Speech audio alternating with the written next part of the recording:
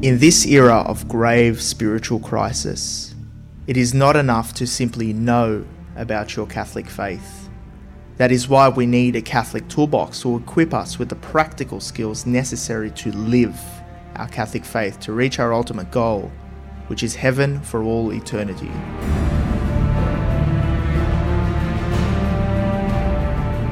Do not merely listen to the word and so deceive yourselves. Do what it says.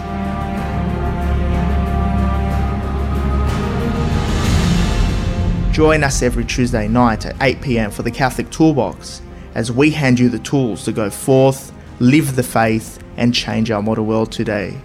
Live on the Voice of Charity.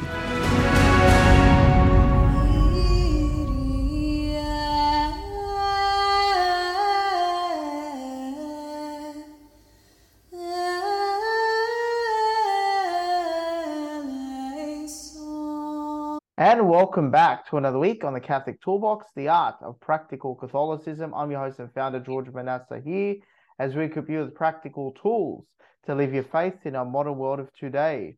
And this week, we brought in our good friend, familiar face, Father John Flater, to continue speaking about the final things, because he has a special announcement here today that he's releasing another book, continuing. I know we did another episode before about the final things and proving the existence. I'll cut that out. Final things. So he has a new book here today. Welcome aboard, Father. Good to see you again, George. Thanks for having me. Excellent. So I hear you're always keeping busy. You're always keeping busy. And you come up with another book called The Final Exam. That's just astounding. I know you alluded to that in a previous episode when we did the tribute about a week ago to His Eminence Cardinal Pell, and then we did the tribute before for His Holiness Pope Benedict XVI. But it got me wondering, what is this book about? Let's go straight into it. Okay, it's a sequel to the previous one, which is entitled Dying to Live. And when I wrote that first book, Dying to Live, it was because a friend was on a retreat that I was giving, and he said, wouldn't it be good if there was a book about life after death for people who don't believe in it? So that led to Dying to Live, written for non-Catholics. The target audience is people who don't believe in life after death, who might be atheists, they might be Buddhists, Hindus, whatever religion they might have or none. And I'm addressing it to them. So one had to argue from reason and experience. So that book has sold extraordinarily well. Of all the books that I've written, that one has sold the best. I visited the Connor Court publisher when I was up in Brisbane a couple of weeks ago, and it's number 4 on the list of about 40 books that he brings out every year. And it's behind some very well-known authors like Ian Plimer on climate change and Jared Henderson on the media beat-up of Cardinal Pell. So I'm competing with some very eminent writers there. So anyway, Dying to Live came out early last year, 2022. And it started to sell very well, people buying multiple copies, some very good results from that. And then I had an email from a friend in Brisbane whom I've known for many, many years. And he himself has written books. He's a motivational speaker. And he said, please write another book in this same style. The style of Dying to Live is very conversational, very informal, short sentences, sometimes sentences that aren't complete, but that is part of that style of writing. So he wanted another book in that style. I naturally thanked him for his email and had no intention whatsoever to write another book because, as you say, I'm pretty busy. I really don't have time to write books. But then about a month later, I was sitting in our chapel praying about it. And our Lord gave me the idea, well, if there's some topic for which you've already written quite a bit, and it might be related to dying to live, to the afterlife, that is, to the last things, then maybe it's worth thinking about. And then the idea came that the last chapter of Dying to Live is entitled, What Must I Do? The reader has at least got to the last chapter, hasn't jettisoned the book as this something they're not interested in, but he's got to the last chapter. What must I do to get to heaven, which I now believe in? I believe in God. I want to get to heaven. What must I do? There's a number of practical suggestions there. And among them are, be sorry for your sins. And here are some of the sins you might have committed. So we mentioned, I can't remember how many, 4, 5, or 6 sins that the average person commits. Be very sorry for your sins.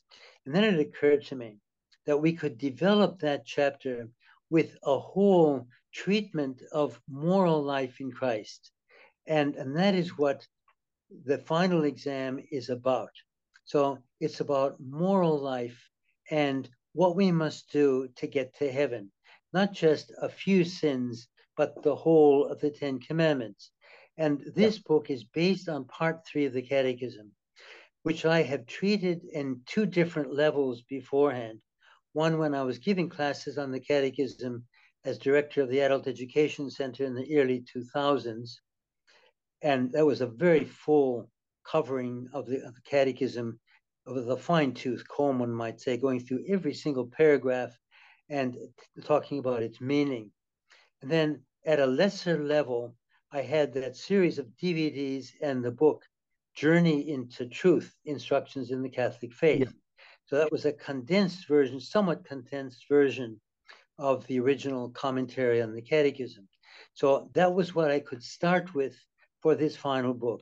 It's a treatment of moral life based on the Catechism, which is divided, as always, whenever we study moral theology, into 2 main sections: general moral principles and specific moral issues. The latter one, of course, is divided however you want, but the Catechism does it by the 10 Commandments.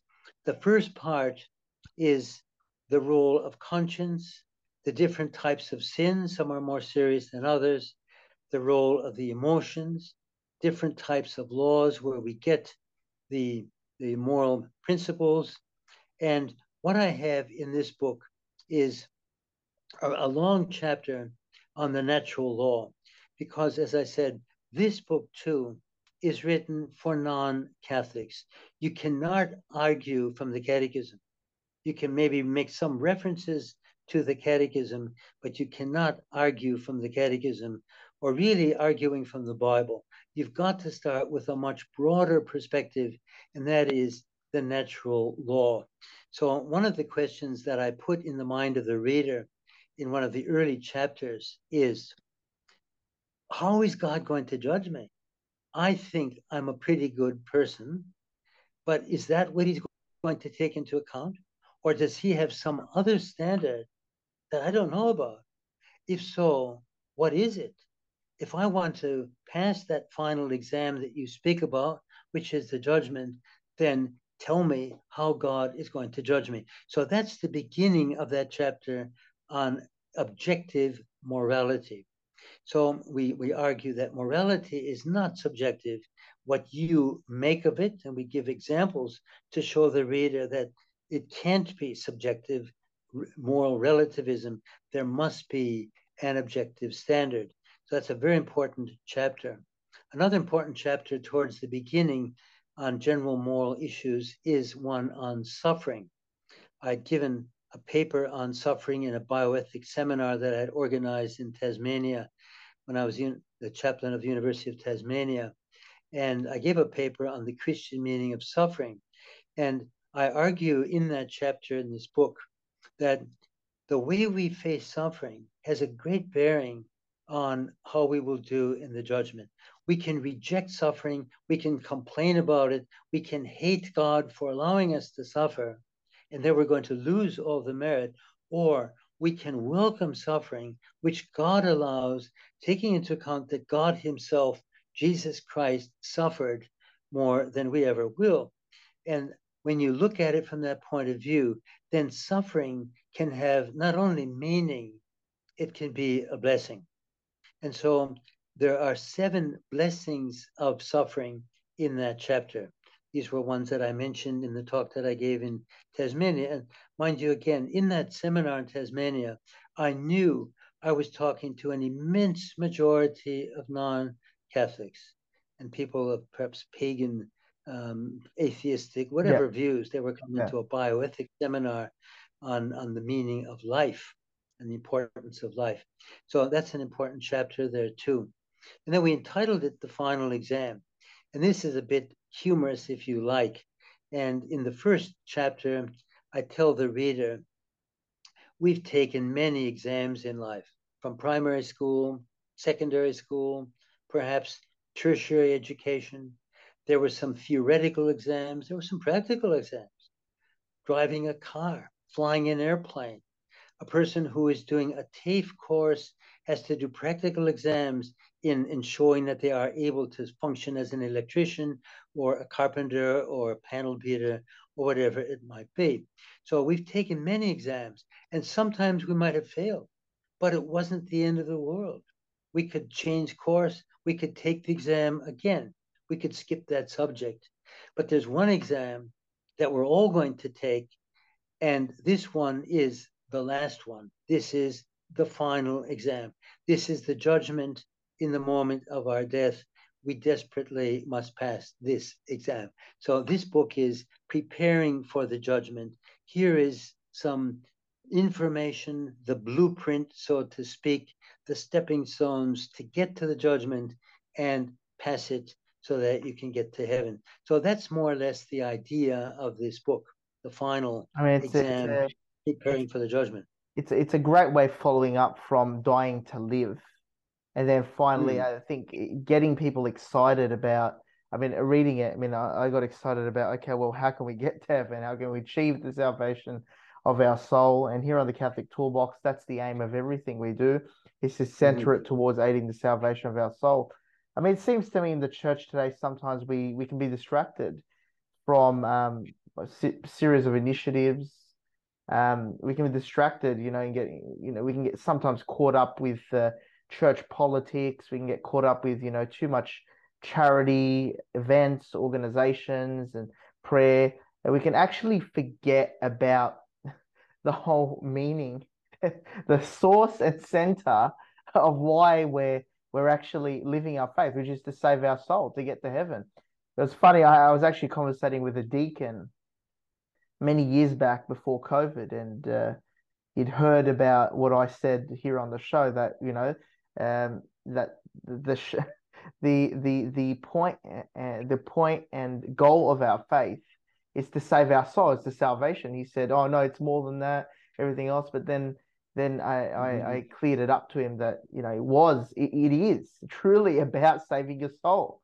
Everything is a means on the whole journey for the final exam. We're preparing for the final exam, and I think we can't forget that as Catholics. Often we forget that. I think sometimes the hierarchy might forget that, but it's always important to remind ourselves when we wake up that we are going to face the exam, whether we like it, whether we believe it, whether we agree with it or not.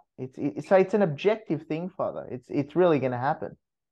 There is an exam. We are going to die.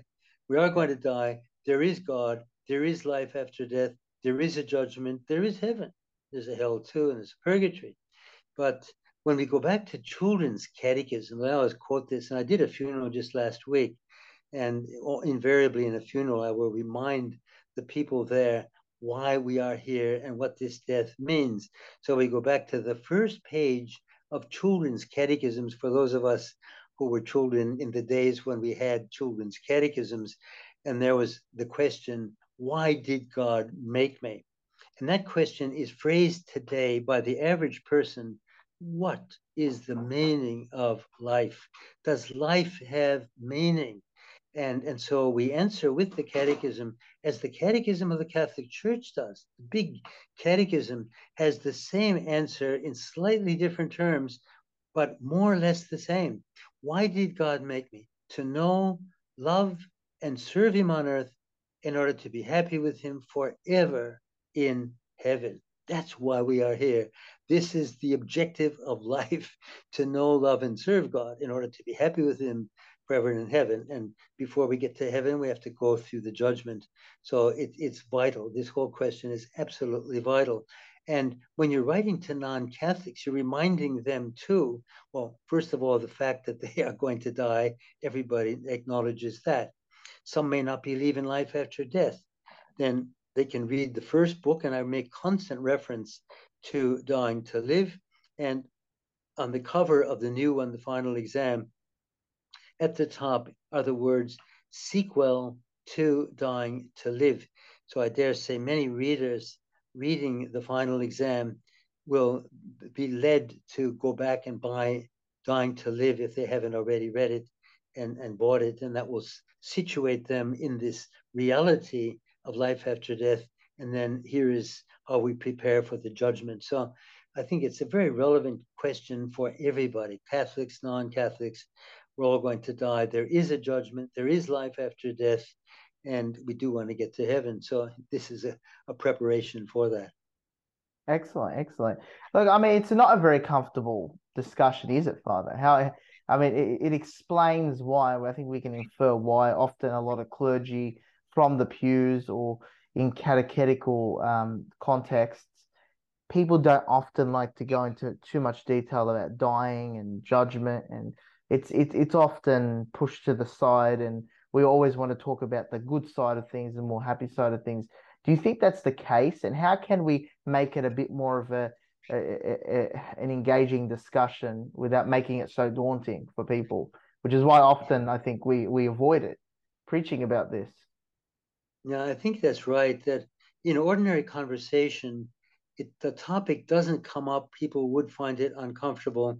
In the context of a funeral, like the one I did last week, it's very relevant when you're preaching, you're standing up there doing the funeral, giving the homily. And in this particular case, the man that had died had become a Catholic only 4 years before, just before he got married. And his friends were there. Many friends were there. This man loved surfing, so many of his friends were of that same age, late 40s, who were surfies and with probably no religion. And then I addressed them at the beginning of the funeral. I invited everyone, and I said, "There's many non-Catholics here. Please feel free just to remain seated if you like throughout the whole ceremony. We're celebrating the funeral within a mass, and I explained what the mass was and how we pray in it and we worship God in it." So in that context of people that probably had no religion and maybe didn't even realize it, for some of them, that their friend had become a Catholic and he lived an exemplary life as a Catholic in those few years of his life in the faith, that one can touch those souls. Now, it was just before I came into my room, I was visiting a couple and having a cup of coffee with them, and they had been at the funeral. And they were saying some of these men that appeared not to be Catholics were sitting in front of them. And at the beginning, they weren't paying much attention. But when I got up to give the homily, they were looking very intently at this priest and what I was saying, because I realized in any funeral, you're preaching to the non-believers. You're not only preaching to the family who have Catholic faith, you're preaching to other people there and reminding them life after death, the beauty of it, of heaven, and that this man undoubtedly, at least, is on his way to heaven if he hasn't already reached it. And a funeral is an ideal opportunity, or in the context of the death of someone that we're reading about, might be the death of Cardinal Pell or Pope Benedict, or a friend of someone, then people do think for a while. But in general, as you said before, we tend to leave that whole question of what happens after we die out of our field of vision. We're caught up in the day to day, my problem, my health, my job, my relationship with my brother in law, or whatever it is. We forget, well, wait a second, all of this is in the context of preparing for heaven. All of this can be very valuable. This problem that I am facing today, this sickness, this operation that I'm going to have, this cancer, this heart attack, this automobile accident, whatever it is, maybe has meaning in God's plan for me. Maybe He allowed that so that I would come closer to Him, that I would be led to pray. So the day to day absorbs us. We forget where we are going. And that's why the life of prayer is so important. At the beginning of the day, offer that day to God. At the end of the day, examine our conscience. How did I go today? Am I storing up treasure in heaven? Did I sin? Am I sorry for my sins? Can I go to confession if I'm a Catholic? So I think these books are extremely important for everybody to put their feet on the ground of the reality of life here, which is beautiful, and of life hereafter, which is even more beautiful, of course. And keep grounded, keep reminding ourselves all of this is in the context of pre-preparation for life after death. I just wanted to go through some of the people who've endorsed your book. I know there's some big names here that are behind your book. Let's go through it. Let's talk about that a little bit. I know you have some great people backing your book. Well, when you write a book, it's the custom generally to have a few recommendations. In fact, I've been given Scott Hahn's most recent book, and he's got pages and pages of recommendations by Protestants, by Catholics, by bishops, by priests, and I don't have that many. But you want people who know something about the topic and then can in some way appeal to the reader who may not be a Catholic, and at least these recommendations are coming from people knowledgeable in the field. So the first one in this book is actually Scott Hahn himself, whom we all know. And a little bit of background on that. When I wrote Dying to Live, I sent it to Scott.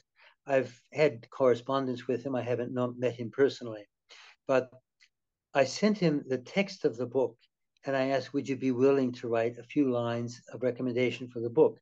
I didn't hear from him for months, and I didn't pursue it because I know how busy he is. Some months later, I had an email, I think it was from his secretary, who said, Scott just overlooked your book, forgot about it, whatever it was. He really loves your book. Is it too late to write a recommendation? And I said, the book is already published, but by all means, write a recommendation which might be able to go into a future edition of the book. Well, he didn't send that either at the time. Then when this book came out, I reminded him that I had sent him the previous text, the previous book, and maybe he might like to write something for this one. Then he launched into a beautiful recommendation for Dying to Live, the first book. But it's full of praise for the book. He really liked the book. And I sent that on to the publisher for future editions of Dying to Live. And then I thought, this is a recommendation for the present book. But then a couple of days later, I realized, no, this is a recommendation for the previous one. And then a day or two later, I get another email from Scott recommending the final exam. So this is the first of the recommendations. It's on the top of the back cover, and also in the inside first pages, there's a few recommendations. Then a couple of other ones are from ethicists. For example, the foreword to the book is from Xavier Simmons, who's an Australian, presently working at Harvard in an ethics institute there, which is very solid. And I asked Xavier, would he mind writing the foreword for the book, which he did. So the recommendation of somebody at Harvard always gives it a little bit of credibility too. And then two people involved in bioethics, one of whom is Bernadette Tobin. She's the head of the Plunkett Ethics Institute. That's what it's called. It's the Plunkett in any case, and it operates in conjunction with Australian Catholic University and St. Vincent's Hospital. Bernadette has been the head of that for a long time. She often appears in ethics seminars and launching books. I think she launched Xavier's book actually on conscientious objection in the medical sphere. So Bernadette has another recommendation, and she figures prominently on the back cover. Then another one is from the woman who teaches bioethics or medical ethics at the University of Tasmania. When I was chaplain of the university there in the early 90s, she was actually a student of medicine, and she attended some classes that I gave voluntarily. I mean, I was voluntary, and the students were voluntary if they wanted to come. It wasn't part of the curriculum, but at lunchtime, I gave some talks on bioethics, and she was there too. So she was not another one to give a recommendation. Then there were a couple of people that I had talked with who were very interested in the natural law. And one of them is a professor of law at the University of Tasmania, professor of criminal law, and he's now the president of the Tasmanian Law Reform Institute, or whatever it's called. And so he has one and another lecture in law at Sydney University. And I had met her and talked with her about the natural law and sent her my paper on the natural law that I delivered actually in the University of Tasmania to the law students. So she wrote another recommendation. Then the friend from Brisbane wrote one as well. So there's a few from different backgrounds, but all people interested in the topic, and they were happy to write a few recommendations. So I think that helps. If a reader in a bookshop, for example, picks up the book, leafs through it, sees some recommendations from people in different fields that he's aware of or she's aware of, or names that they're aware of, might help to sell the book. Exactly. I mean that's just tremendous. That's a well-rounded series of recommendations there, and it's not just within an ecclesiastical body, but these are outside credible sources, people, respectable people within their fields, and that's absolutely amazing. So let's go through the layout of the book from the front of the cover to the back. How do you lay this book out? And let's go through the skeleton of it.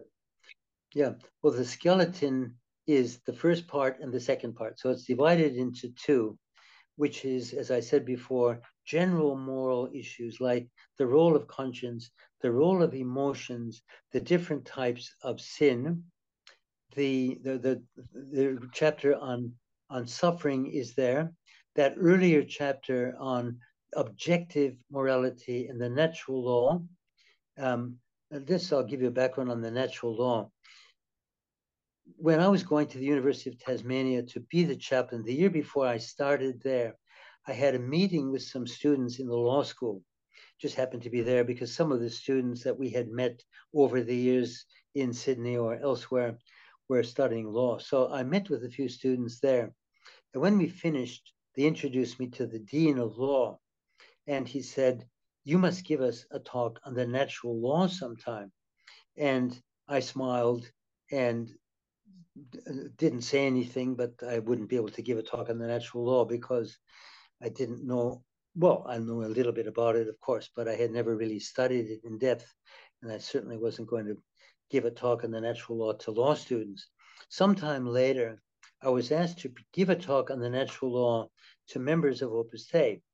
And for that, I got a book called 50 Questions and Answers on the Natural Law by Charles Rice from the University of Notre Dame in the United States. And the book was an absolute gem, and all based on the natural law. Of course, it was questions and answers on that, the Nuremberg trials. And when I was preparing the talk and reading the book, I said to myself, every law student in the country should be exposed to this. So then, when I was back at Tasmania, I was there for 6 years as chaplain of the university. I went back to the head of law, who was a different person at that time, and the future governor of Tasmania, who now finished a couple of years ago, Kate Warner. And I asked her, "Do you teach the natural law in your curriculum?" And she said, "I really don't know." She implied it's not a separate subject. She said, "But if anyone teaches it, it would be Michael Stokes, who teaches jurisprudence." Well, it so happened that I knew Michael Stokes very well because I was playing tennis with him every week. So I went to Michael, who was a good Mormon, and I asked, "Do you teach the natural law?" And he says, "I really don't. It's too vast a topic. But if you want to give one of my 2-hour seminars to jurisprudence subject students, I'd be very happy." So I accepted that, and I gave that paper, and I made it very academic, lots of footnotes and legal terminology. And then I gave it, and there's some very substantive issues there, and that they might not have heard of before, but by the natural law, things like abortion are totally wrong, and so on. And then the next time I saw Michael, I asked him, "By the way, how did those students, they were like third, fourth, fifth year students, very intelligent ones. Not everybody studies jurisprudence. So they're intellectuals. there are in the main practically no Catholics, and if there's any Catholics, they're probably not practicing. How did they take that? And he said they really liked it, and so did I. Can you give it again? So anyway, the chapter on the natural law on objective morality towards the beginning of the book is a fundamental one to give the context of morality being objective. So a number of chapters on general moral issues, and then we go through the 10 Commandments. And here, the reader might be inclined to say, but wait a second, the 10 Commandments are Judeo-Christian ethics. They were given to the Jews by God through Moses on Mount Sinai, written on tablets of stone. Christians have adopted them and they embrace them too. But I'm not a Christian or a Jew. So then, at the beginning of that presentation of the 10 Commandments, I argue, as I do throughout each one of the 10, that these are not Judeo-Christian ethics, these are natural law. So throughout the treatment of the 10 Commandments, one by one, I show how each one of them is natural law. Now, one of those 10 Commandments, which is the third, remember to keep holy the Sabbath, is more specifically Judeo, keeping holy one day of the week, and in particular, Saturday, the seventh day of the week. Christians change that right at the beginning to Sunday. And that aspect, that we dedicate one day a week to the worship of God, is not specifically natural. But dedicating worship to God who exists, and all civilizations have believed in God and have had some form of worship, some form of religion, that's natural. It's there everywhere.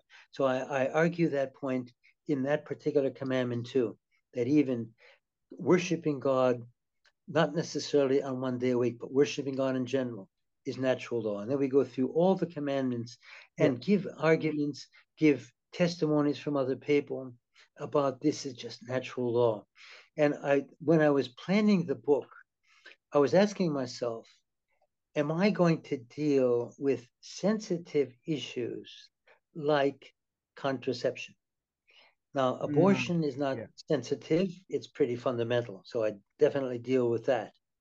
But not only do I give the teaching on life beginning in the womb, it's human life, it's the most vulnerable, defenseless, innocent of human beings. We can't kill it.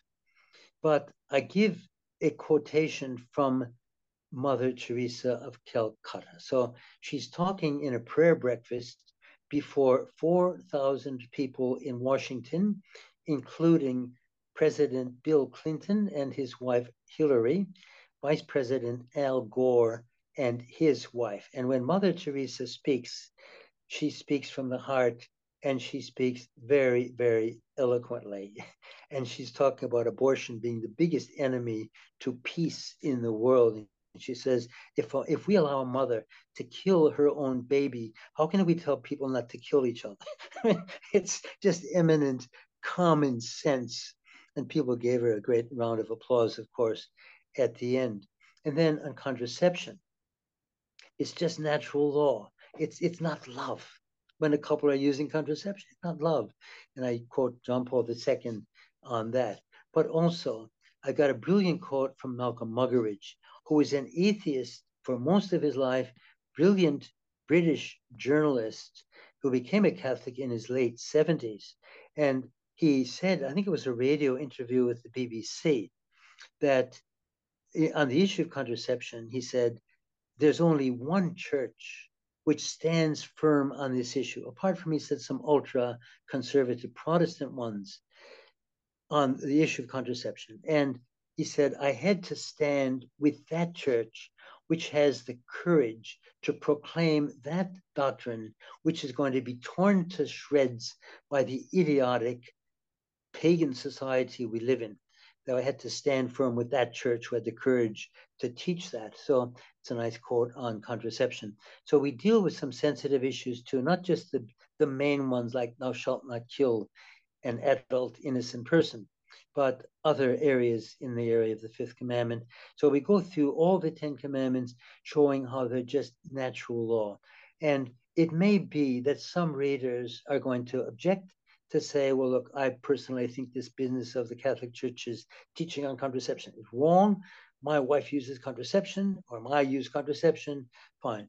Let them say that, but let them hear too a reasoned defense of these natural law teachings, that maybe they won't think about it and realize maybe this writer is true. So I don't know where this book will end up. I think a lot of people are going to read it. They're urgently waiting for it, having read the first one. They can't wait for the next one. We have a book launch planned already for early March by the Catholic Weekly, and there will be other ones in Sydney, and we're planning one for Brisbane. Probably have one Let's talk a in little bit Melbourne about as the well. details of the book launch. Where are there any details that we know at this stage about where they will be or on what days? Yes, what we will have is not so much what we would normally call a launch, but an evening with Father Flotter is the title. I think that's the way it's presented. As we present this book, Dying to Live, the date is Friday, the 3rd of March.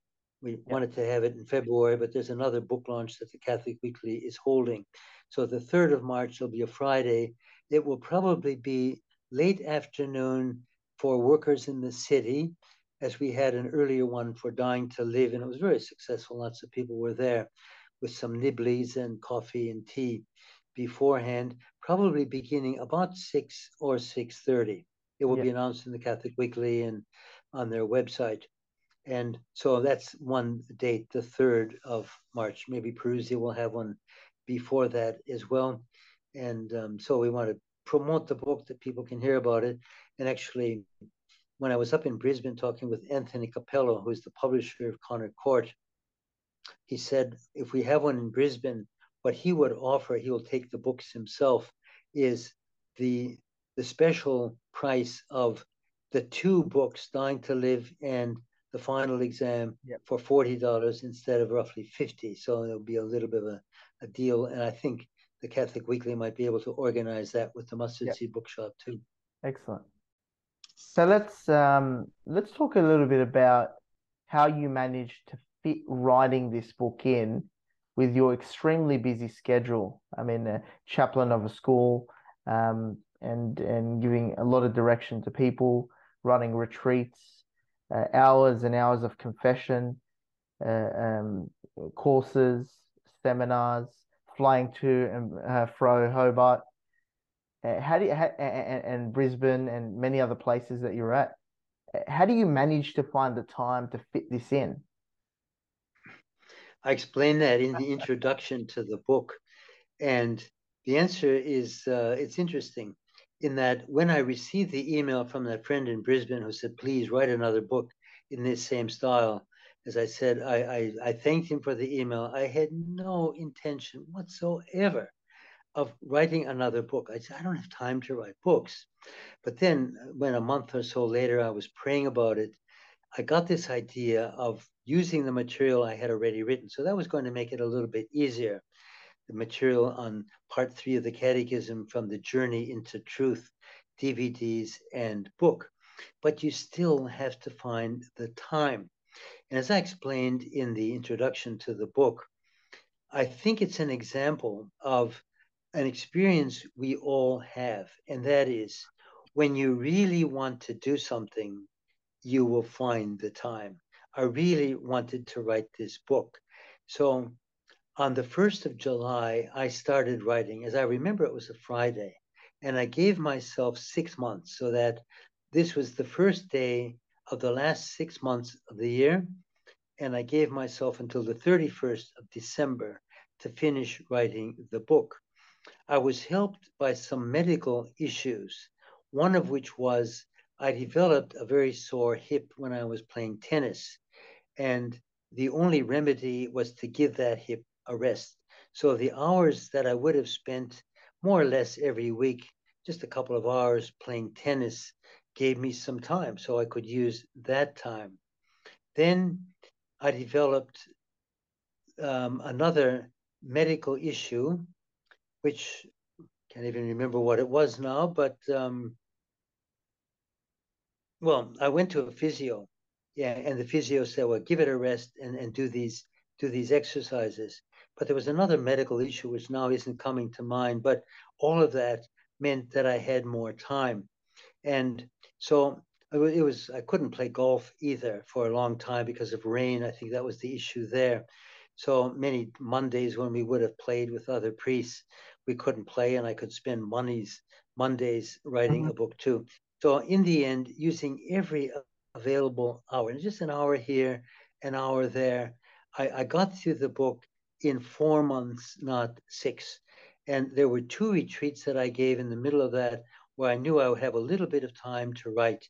The latter of those was giving a retreat to the Carmelite nuns in Launceston in Tasmania.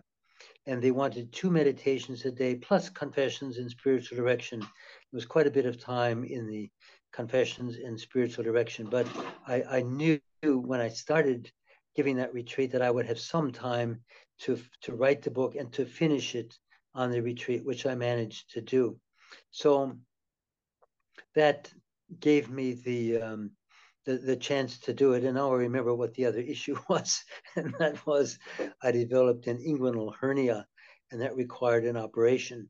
And as soon as I came back from the retreat in Launceston, the surgeon booked me in as an emergency straight away, virtually.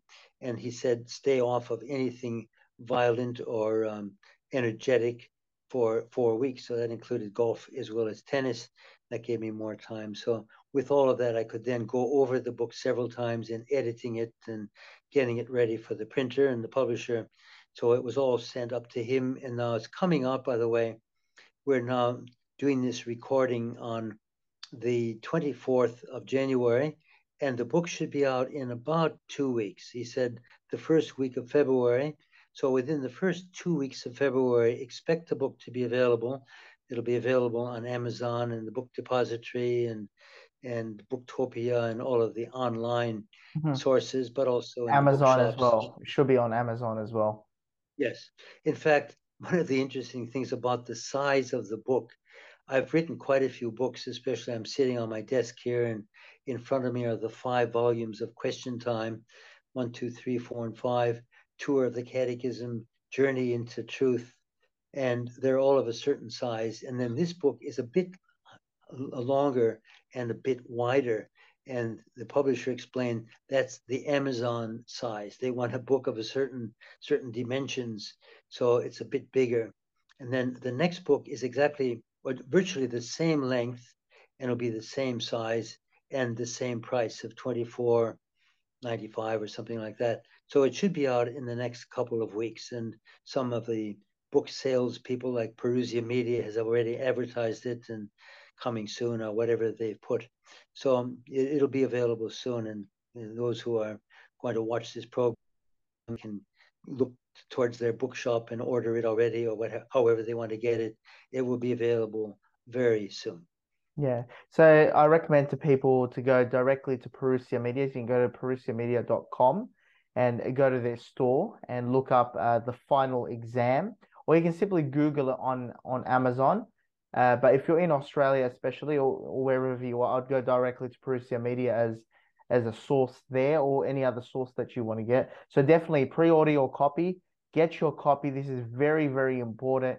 And this can be a great source of evangelization, doing apostolate with people, let's say in the workplace, or or meeting friends or family.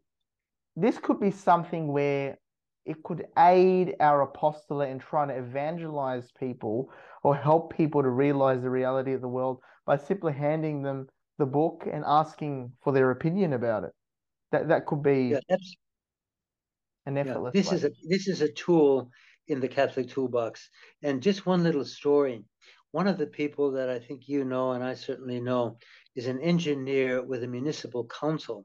And when the book came out, he bought extra copies explaining he wanted to give them to some of his staff, including 2 Muslims.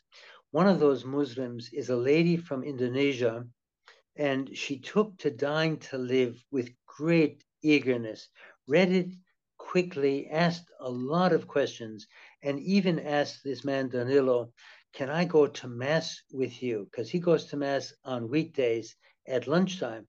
So she started going to Mass with him on Fridays, walking 15 or 20 minutes to get there. And then she finished Dying to Live. And then Danilo asked me, now what do we do if she wants to become a Catholic? And I said, well, the obvious thing is give her my other book, Journey into Truth, Instructions in the Catholic Faith, which is a simple treatment of the whole catechism of the Catholic Church. So you She's reading explained the that. catechism very well in that series there of Journey into Truth. You summarize it. That's something that people, if they want to simply learn the faith at an introductory level and a very rich level, is to get a copy of Journey into Truth. And is there a video series for Journey into Truth? Yes, the DVDs. The book was originally planned as a DVD series, suggested by a man, interestingly enough, who had been a Muslim himself, married a non-practicing Catholic, became interested in the Catholic faith, went into bookshops looking for DVDs explaining the faith, didn't find any at that time. So he came to me with another Catholic. He's an Catholic himself, of course. Would you be interested, he said, in being filmed, giving talks on the Catholic faith for non-Catholics? And I agreed to that, and we filmed them over a period of years. The series came out in 2014. EWTN used that in their programming, especially the sessions on the Creed. So that series has been used by parishes for adult education, for the RCIA, which was originally intended for. So it's helped a lot of people to learn the faith. It's been translated into other languages as well, as has Dying to Live was translated into Spanish. There's a translation being prepared now in Chinese, and there's one being prepared in French. So we'll see where all of this ends up. But these books can be very helpful, as you say, in helping non-Catholics to appreciate the faith, or Catholics to come back to it, or good Catholics to learn the faith that they didn't know very well when they were going through school. Let's go into two more practical tools. So the first practical tool with this book is obviously buy it, get a bunch of copies, and it's effortless evangelization where you can pass it to somebody, ask to follow up. But what do you think of this book? Well, let's chat about this. I found it really good. Let's go into practical tool number two. What can we draw from this book, or that we can take action with for our personal salvation, that of others, to prepare for the final exam? We're preparing for an exam here. It's a great idea.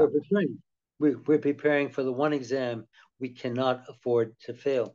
Early on in the book, there is some material on getting to know God. We're going to face God in the judgment, getting to know him through prayer. And then that is, if the person is an atheist even, they can start praying to this God that now they maybe believe in, or whatever religion they are. We can always pray. Pray to God as you know him. There's only one God. Pray to him. So that's a practical tool. People can pray.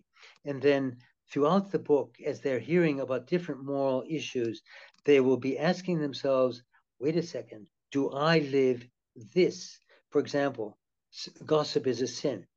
Detraction of saying true things about people's defects, that's often gossip too, but or slander, where you're making up lies to discredit someone.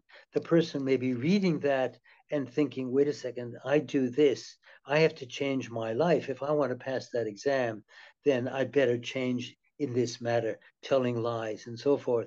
So there's a lot of material in the book that will lead the reader to examine his or her own conscience and maybe change their life for the better, so that they're better prepared for the judgment. That's a very practical way of using the book to change your life and maybe help someone else as well. Excellent, excellent. And then finally, our third practical tool. What would be a third one that we can draw? Well, in general, in charity, before introducing the last 7 commandments, I put in a chapter on charity in general. and it applies across the commandments, and issues like what our Lord says, to forgive. We've got to forgive people that have hurt us. We have to love people that we maybe don't like, but they're all children of the same God. We are all brothers and sisters, descendants of Adam and Eve, if you like. So there's some general moral considerations there about loving others more, being generous with them. And in that chapter, I think, is where we have a paragraph too on the Abdallahs, this beautiful Lebanese family in Sydney who lost 3 children in that accident on the 1st of February, which is coming up soon, when they were killed by an out of control driver on drugs and alcohol, killed along with their cousin. 4 children died in an instant, and another one was left in a coma. Well, they immediately forgave that driver. So things like that can help people to forgive people that they may not have forgiven, and how God will forgive them more readily if they forgive others. So various aspects of charity in general, to be a more kind, generous, loving person. I think that's a very practical tool in general that will come out of reading the book. Excellent, excellent. And I'm really excited for the book. And what's the exact date that the book will be launched and will be available? No, well, the date of publication and launch, I don't know, because it will depend on the printer. Mm-hmm. But he said the first week of February. I sent him my final approval of the page layout, and there were some little corrections to be made, but I sent that probably 2 weeks ago. Then he sends that file down to the printer. I think it was in Melbourne, and then the printer will do it within his whole print schedule and then have it ready. But then the copies will have to be freighted back to Brisbane, where they're distributed from there, or Amazon might have the file and they print their own, printing on demand. So I wouldn't have any idea of the exact date, Mm-hmm. but I would say the first 2 weeks of February, or coming up very shortly, like a week from tomorrow, the next day is the 1st of February. The 1st of tomorrow's Wednesday, and the 1st of February is next week. So in the next 3 weeks, that book should be out. Excellent. So I think the best thing for people to do, I know a lot of people are inquiring, everyone's very excited and keen to get a copy, is put in your orders now with Parousia, with Amazon, whichever platform you want to use. I highly recommend to go to parousiamedia.com, go to the store, type in or find The Final Judgment by Father John Flader, Flader, Father John Flader, and you will find you'll definitely be able to get the copy as soon as it arrives. So thank you very much, Father, for being here. I'm very excited for the book. I know a lot of people are very excited for this second book, and we pray that it's going to be a great success and it's reached by so many people. Well, thanks for having me again, George, and God bless you in all your work. Thank you very much. And if you want to tune into the Catholic Toolbox, download the podcast wherever you get your podcast. Type in The Catholic Toolbox. That is The Catholic Toolbox. Don't forget to subscribe to our weekly newsletter on thecatholictoolboxshow.com. That is thecatholictoolboxshow.com. Until next week, I'm your host and founder, George Manassa. God bless, take care, and take action. In this era of grave spiritual crisis, it is not enough to simply know about your Catholic faith. That is why we need a Catholic toolbox to equip us with the practical skills necessary to live our Catholic faith to reach our ultimate goal, which is heaven for all eternity.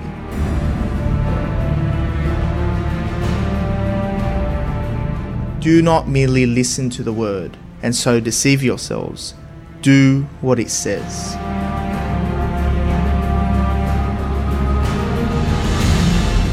Join us every Tuesday night at 8 p.m. for the Catholic Toolbox as we hand you the tools to go forth, live the faith, and change our modern world today. Live on the Voice of Charity.